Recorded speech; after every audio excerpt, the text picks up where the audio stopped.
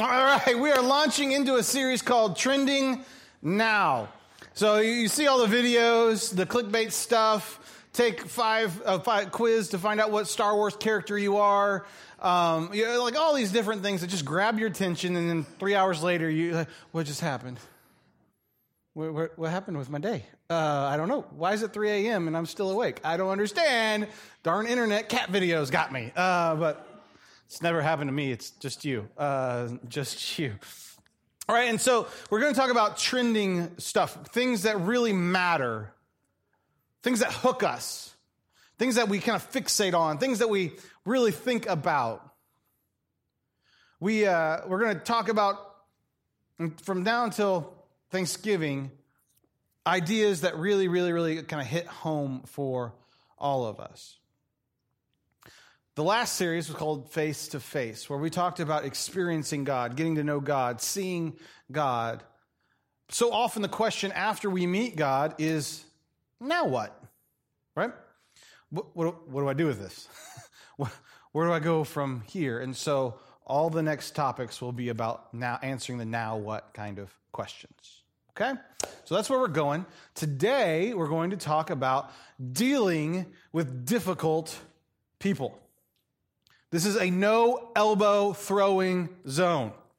So husbands and wives, please keep elbows inside the vehicle at all times, all right? We will talk about things that probably will come up with, man, I deal with that quite regularly right now, and you're just going to kind of want to do this. And that's okay. Just try not to. And then when you get in your car on the way home, that doesn't mean you've left the no elbow throwing zone. Thank you, sir. I've had some throat issues this week, and I'm going to be able to speak as long as I have water. So now we can go for a while. So there's that. Anyway, no elbow throwing zone. Very important that you do this. What we're talking about today, the hook for it, was how to make Thanksgiving taste better. How to make Thanksgiving taste better. Because Thanksgiving tastes better, the turkey tastes better when there's not anxiety and tension around the table. Amen? If you've ever been to a family gathering, you know exactly what I'm talking about. And some of you are in a place, it is so difficult sometimes that you need to know who made what dish so that you know, because if I don't gloat over that pie well enough, or if I don't eat the fruit that's in that Jell-O quick enough, or if that corn casserole of whatever is not consumed quick enough, we're going to have all kinds of problems for the whole rest of the day. And that's going to carry over into Christmas dinner. And now I just dread the holidays instead of love this time of year. That's only for my family. None of you experience any of that. That's just me, right? So we're going to talk about how to make Thanksgiving taste better. Because we had a Thanksgiving. We moved because Kelly and I are smart people. We moved Thanksgiving break one time, and we started off the week moving. Kelly got food poisoning, which is always a great way to start off a move, by the way. Highly recommend it, because you get out all the work. I'm just sorry, I've let that go. No. It's 10 years ago, Jared. Let it go. Let it go. It's going to be a reoccurring theme today. But we didn't really think about the whole Thanksgiving dinner being prepared, right?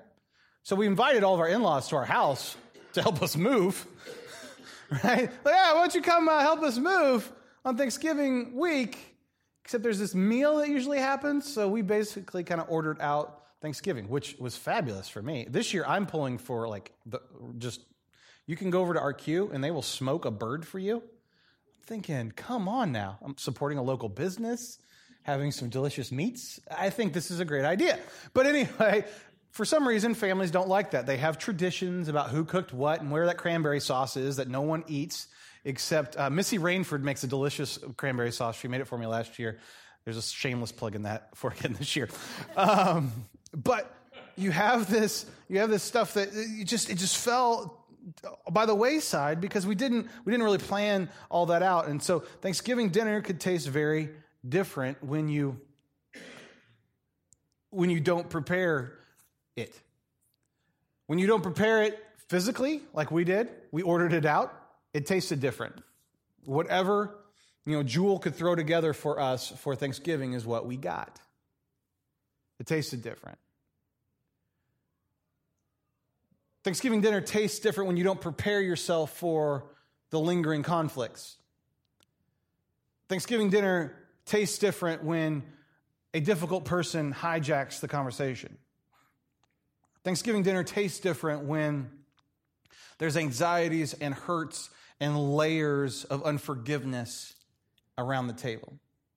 And so today, we kind of want to explore that, delve into that, deal with it, because if there is a universal truth, is that we all deal with difficult people. If you don't deal with any difficult people, you may want to look in the mirror, because you may be that difficult person. Conversely, if everyone you deal with is so difficult to deal with, you may be the difficult one. Okay? I'm just throwing it out there. Maybe a little self-reflection will help you out. Verse for the day is 2 Timothy 2, 23 to 26. Again, I say, don't get involved in foolish, ignorant arguments that only start fights. Can I get an amen there? A servant of the Lord must not quarrel, but must be kind to everyone. There should be some underlining, some life versing happening right now. Be able to teach and be patient with difficult people. Gently instruct those who oppose the truth. Perhaps God will change those people's hearts and they will learn the truth. No. We're going to start preaching before we're even supposed to start preaching here. Perhaps God will change these people's hearts. Not perhaps Jimmy will change their hearts. Not perhaps Lori will change their hearts. Not perhaps Chris will change their mind and they will see the light and finally not argue with me all the time. It doesn't say that, does it? It says perhaps God will change their hearts. There is a control issue there that I think sometimes, often, Jared wanted to be the one who changed their hearts. Right, Paul? But I think we struggle with that. We want that control. If I just yell at you enough, you will start to understand that you are dumb. I had a boss he was a pastor. This is how he referred to me all the time. You are dumb all the time. And it was a term of you guys understand why I'm the way I am now. So there we go. It was always when I did something smart. It was really interesting. But anyway, Mark Nielsen, ladies and gentlemen, interesting cat. God, not you, will change people's hearts, and they will learn the truth. Then they will come to their senses and escape from the devil's trap, for they have been held captive by him to do whatever he wants. When you are encapsulated in quarrels, when you're encapsulated in petty arguments, you are doing the work of the devil. You are ensnared in his trap. We are in an environment right now. I don't know if you know this, but there is a political thing going on right now. There's this thing called an election that's happening. I get hate mail aimed towards different people all the time on my doorstep. I don't know who these the ladies that are catfighting it out in public right now, Bertino, whatever, and whatever faces. I don't know. I don't want to endorse anybody or not endorse anybody. I don't. But it's like, ew. You're like, ew. Just ew. Why? I don't know what any of them stand for. I just know that each other hates each other. That's all I know. We're in this political environment right now where we have some issues nationally. We have some issues locally. We have very caught up individuals in their own sides. But when we read this scripture, do not get caught up in foolish arguments that only start fights. I feel like this is Facebook right now. A servant of the Lord must not, quarrel, but be kind to everyone, be able to teach and patient with difficult people. Gently instruct those who oppose the truth. Perhaps God will change their hearts. Not you, perhaps God. Then they will come to their senses and escape the devil's trap. We have to be very, very careful right now. I went to Georgia. Thank you, Kevin, for preaching for me last week. I got the opportunity to preside over a wedding ceremony of one of my just cherished students last week. Daniel, who is referred to as for my kids as Uncle Dangel, the weird-looking dude with the beard, okay? Love him to death. I am closer to him and his family than I am my own biologic family. Like they have my heart. I love that family. And I got to preside over their wedding last week. And it was just, not Daniel, his little sister, sorry. And it was just gorgeous and wonderful to be a part of. But while I was there, my in-laws still live in Atlanta, Georgia. So we got free lodging. Except free lodging with in-laws, is it really free? That is the question. And so we're up, the kids have all gone to bed, and we're talking, and my brother-in-law comes into the living room and asks a political charged question. And so I don't have to go to Georgia for Thanksgiving this year. Just kidding. Just kidding. It went well, but it was exciting. It was like Kelly and I looked at each other like, and you could hear, like, I'm surprised the fire alarm didn't go off and just danger, Mr. Robinson, what is happening? I was like, I don't know. I don't know how this is going to work out right now. And I was very proud of myself because the Lord took my tongue. And it's one of those times where I knew that the Lord was present and the Holy Spirit was working in my life. Because I was very measured in my question. I was like, let's just ask a clarification question. What do you mean by that? How does that make you feel? Because, thank you, Tracy. I put on my big boy pants and I did good things, right? But here's the deal. Like, this is family, and that would make Thanksgiving in, 6 weeks taste drastically different if this does not go well. With the fireworks and, okay, we're going to go get a hotel now. Wake the kids up and leave. It all went perfectly swimmingly, and our viewpoints weren't that far different, but they could have been. I didn't know where he was coming from. And it was one of those exciting things. Kelly and I went downstairs afterwards to go to bed, and I looked at her, and she just looks at me, and she goes, well, that could have gone differently. It's like, yeah, thank you, Jesus. The anointing of the Holy Spirit was on us.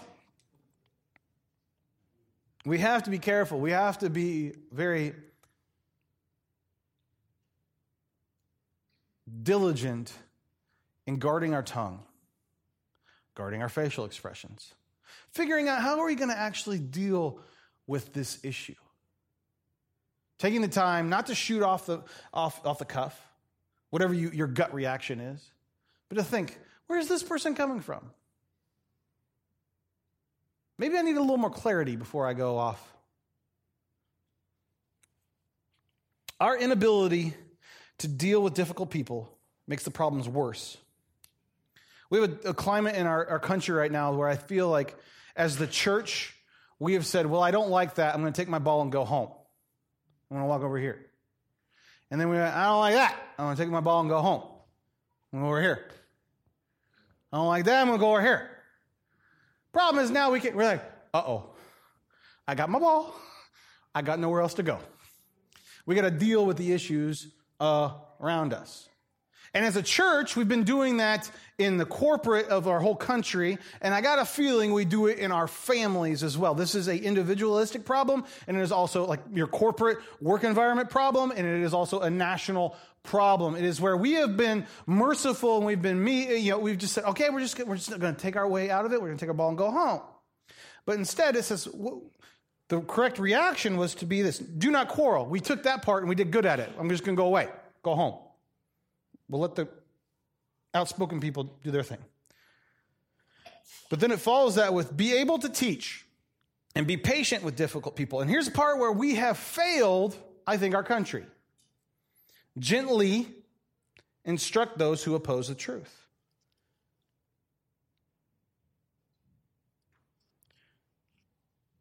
Our inability to deal with difficult people makes the problem worse, and ignoring it isn't working. I don't know which side of the aisle you sit on, and it doesn't matter. In that, we've just ignored the problem, taken our ball and gone home. In our political situation, we have this stuff going on.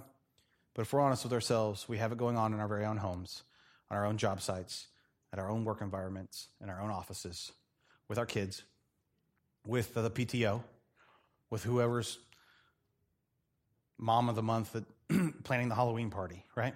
We all struggle. We all have these people in our lives, these situations in our lives that cause difficulties. How do we counter the crazy makers in our lives? Everyone deals with difficult people. If you don't know any difficult people, like I said before, look in the mirror. What makes a person difficult? People are difficult because we live in a sinful world. There's a thing called pride. There's a thing called selfishness. And this is the root at which causes people to be difficult. When someone's being difficult, it's usually because they want it their way. Mine. That we have a lot of grown-up 2-year-olds in our lives. Right? Difficult people. You all know different kinds of difficult people. Well, why do we have difficult people? Because as the scripture just said, Satan uses it in a trap to bait people to do stupid things. He uses it because difficult people causes all kinds of strife and issues in relationship. And relationships are one of the best ways in which God uses and expands the kingdom of God. So therefore, it stands to reason that Satan would want to attack what? Relationships. And nothing messes up relationships faster than difficult people. There's a couple of different ways of difficult people we're going to talk about today. Some of you may know these people. Some of you may not. The hammer. The hammer is a person who is, I am right, you are wrong, it is my way. There's no discussion, there is nothing around it. It's boom. How you like me now? Right? You may know the hammer. You may be a hammer. Stop that. Second one is the megaphone. The megaphone just talks. The megaphone will just talk you into submission. They just talk about it. They just talk about you. Talk about you. They talk a little louder, and they talk more, and they talk more, and they talk about nothing, but they just keep on talking. And by the end of the time, you're just like, yes, whatever you want, just stop talking. Third person is Bubble Buster. This is the Eeyore, right? Everything is terrible. That was a great day. It rained, right? They will find anything. The block party was an amazing success. Yeah, but it ended with rain. That caused everybody to pitch in and clean up real quick. Yeah, it was awesome. But it rained. It's not the appropriate. See, that's the hammer in me wanting to come out. See, it just, none of you ever said anything like that. So, no, never mind. You didn't actually, but there you go. The volcano.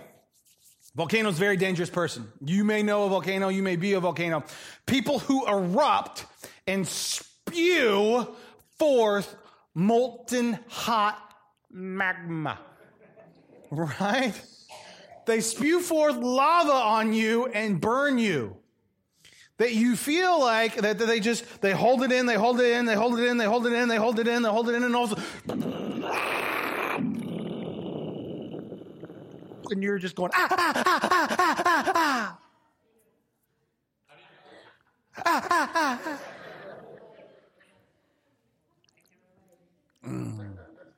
Here's the deal about volcano people. Have you ever seen a picture of Mount St. Helens pre-1981? It's a beautiful mountain. Seen it afterwards, half of it's gone. The volcano doesn't just harm the people around it, it harms you as well. Watch yourself. Space cadet. The space cadet. This is kind of the antithesis, basically, of a volcano, but a space cadet is very interesting. Steve Jobs was a space cadet in that he had this thing they referred to as the reality distortion field around him.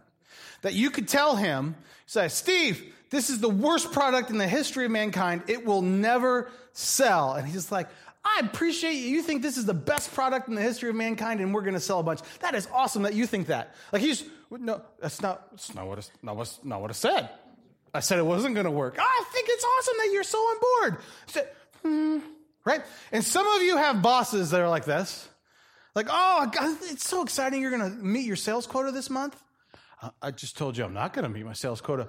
We don't have any product to sell. I have to have product to sell it. Good job. You're doing great things. I've had a boss like that. So, like, what? Huh? That's difficult to work for. It's hard to work for. It's just a reality distortion field. You come in, you're like, well, no, that's difficult. And strangling is not an option because it's a felony. The clam, they're going to kill you with the silent treatment. Oh, they're so mad at you. They're so passive aggressive about it. No one knows anybody like this. They just, let's see here. And you're left guessing at what actually made them mad and what wrong. Because I did these 3 things.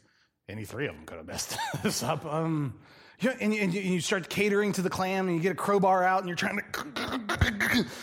to get it open. Then you break something of your own trying to open up the clam. The nitpicker. I will find the imperfection.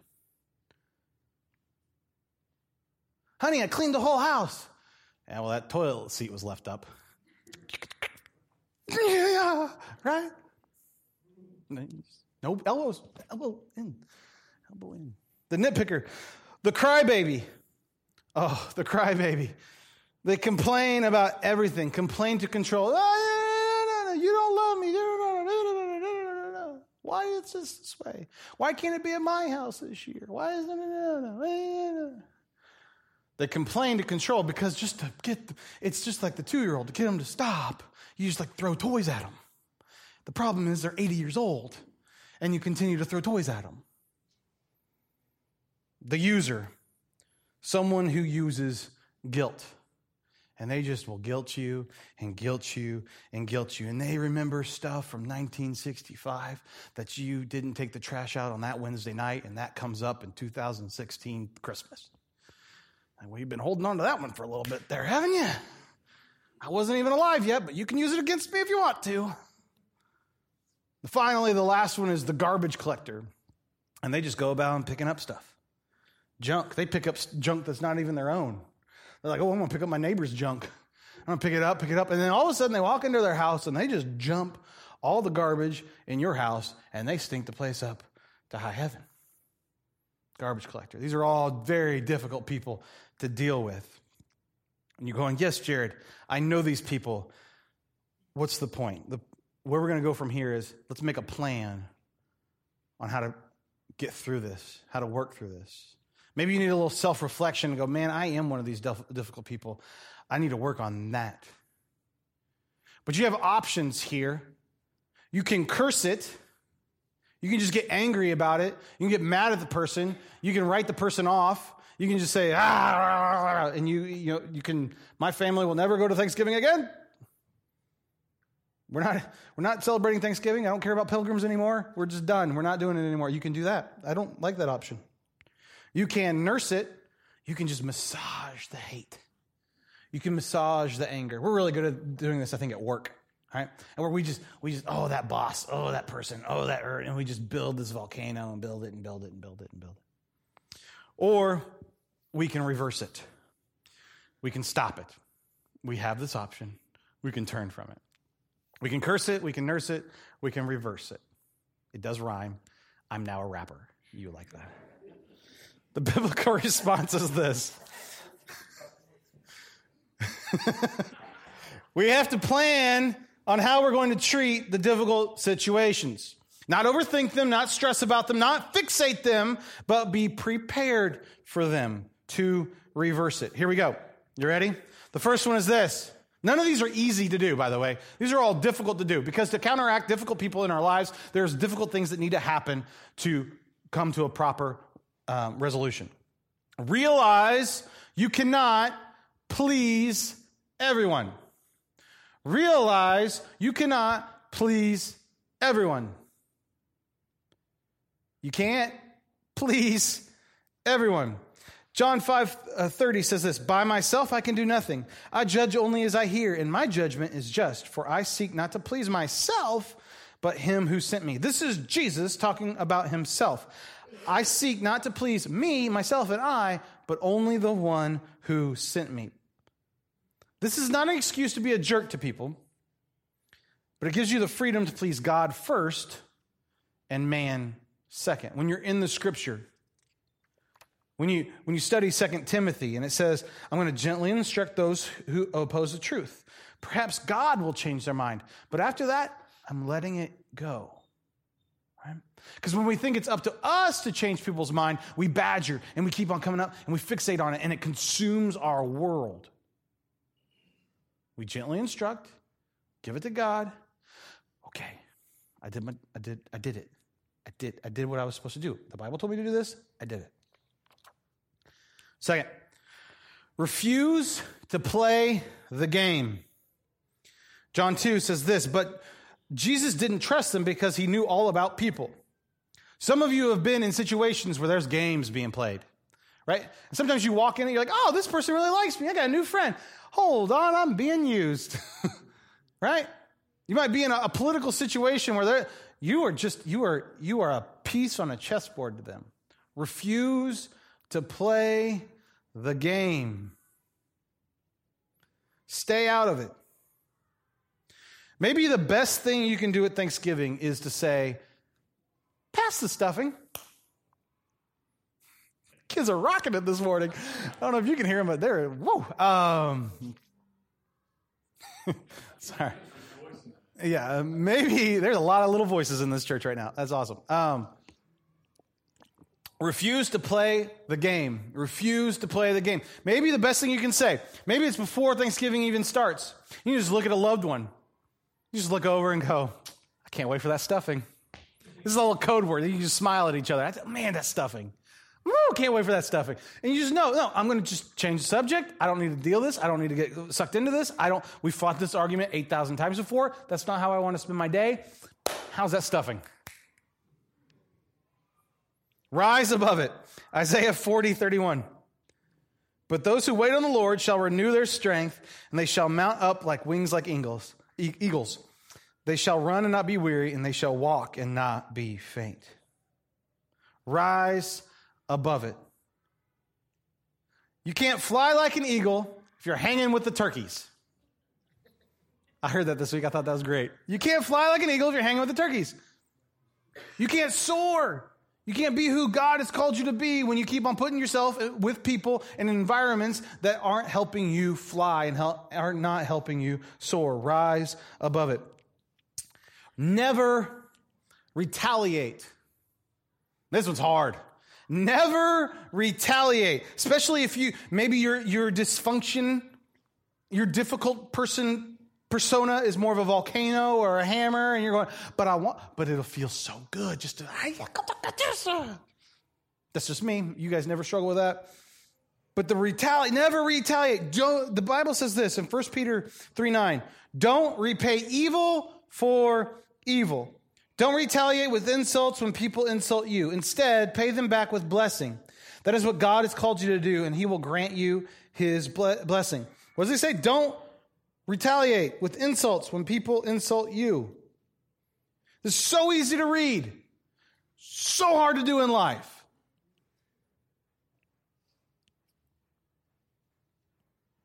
This works with difficult people. This works for work.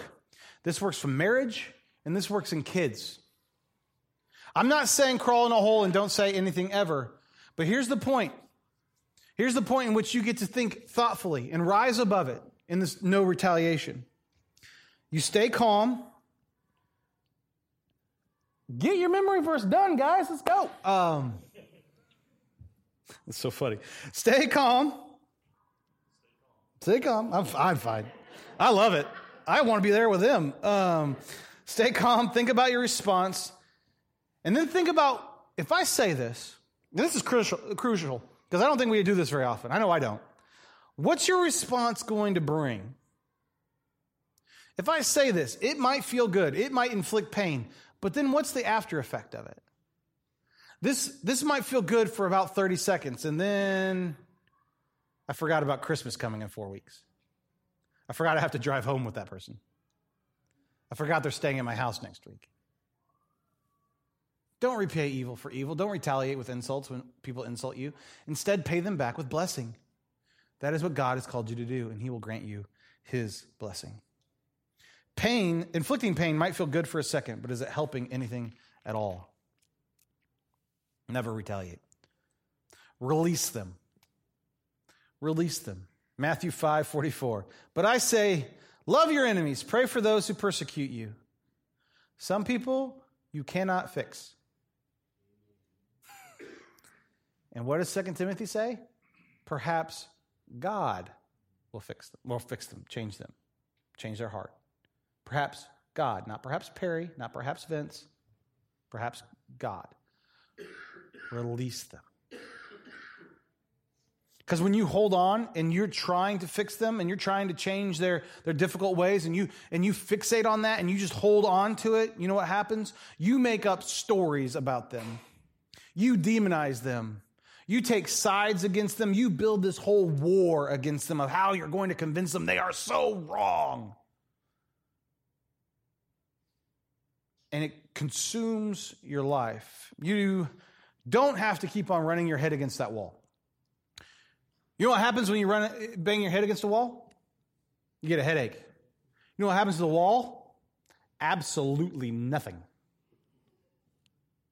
Release them. What you can do and how releasing works is to pray intentionally for them. Pray intentionally for them, by name. Bring them to the throne of God. Say, God, this person is driving me bonkers, and I don't know what to do about it. And it's consuming me, and I know, and it's taking me to an unhealthy place. God, I need to give this person to you because I just can't hold this anymore. I don't like what it's doing to me. I am getting caught in a trap of Satan right now. I need to bring this person to your throne. And when you pray for somebody, you don't pray like, Lord, I hope they get in a car wreck. Okay? You pray, God, I pray blessings on them today. I pray that they get a promotion at the job. I pray that they have great health. I pray that they find the peace that they obviously are not having in their lives. I pray good things for them, God. And this, you cannot pray a prayer of blessing over someone and still be mad at them. It just cannot happen. You start praying blessings for them and your heart will start to change. The ice that is formed will start to melt. This is how you release them. Then finally, you live redemptively. Instead, be kind to each other, tenderhearted, forgiving one another, just as God, through Christ, has forgiven you. Give up the hate. You can never forgive others more than God has already forgiven you. How you deal with difficult people is this. You live out the forgiveness that God has blessed you with. And you walk it out. Am I saying it's easy? Absolutely not. It is difficult. It's hard. But it's something we have to rise to. Because if you move, you're going to find difficult people there. If you get a divorce and get married again, guess what? There's going to be difficult people in that marriage still because you're still there.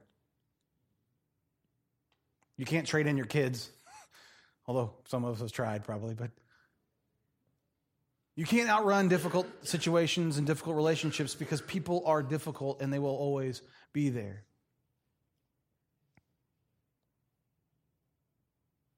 As long as your heart doesn't change, it will always be difficult. As long as you don't change, you can't walk out the forgiveness that God has given you. Let's pray this morning.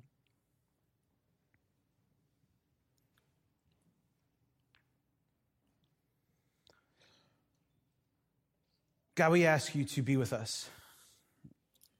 Today, this morning, different people probably come to mind. Different situations we're dealing with in our lives have popped into our conscious. And Lord, right now, we want to lift those times to you, those people to you, those moments to you. We want to lift up these difficult situations that we're facing to you. God, we need you. We need you in our work environments. We need you in our families. We need you as we go to Thanksgiving. We need you as we go home. We need you as we eat dinner tonight. We need you as we approach these issues in our life. God, that we would study 2 Timothy and make it known to us that you're the one that changes people, not us. That we don't want to get ensnared in the traps of Satan. We want to rise above them. God, don't let us be mired in petty arguments, things that don't bear any fruit. God, right now, as I look at this room and I see our hearts, Lord, we pray for your forgiveness in our lives, and we pray that we can act out that forgiveness. God, I pray for mercy from me, that I can just shower it on the people around me.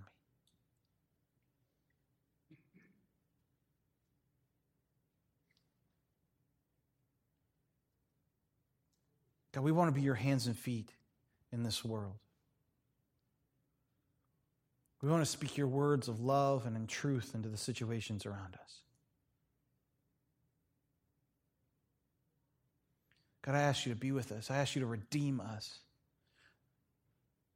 That in this moment we could find you, in this moment that we could lay our sins at your feet and be redeemed. At this moment we say, God, I'm convicted. I know that I'm the difficult person. God, will you forgive me? My sins of selfishness, and my sins of pride, me getting in the way of me is just, God, I need you to take it all. I don't want to be this way anymore. God, will you redeem me?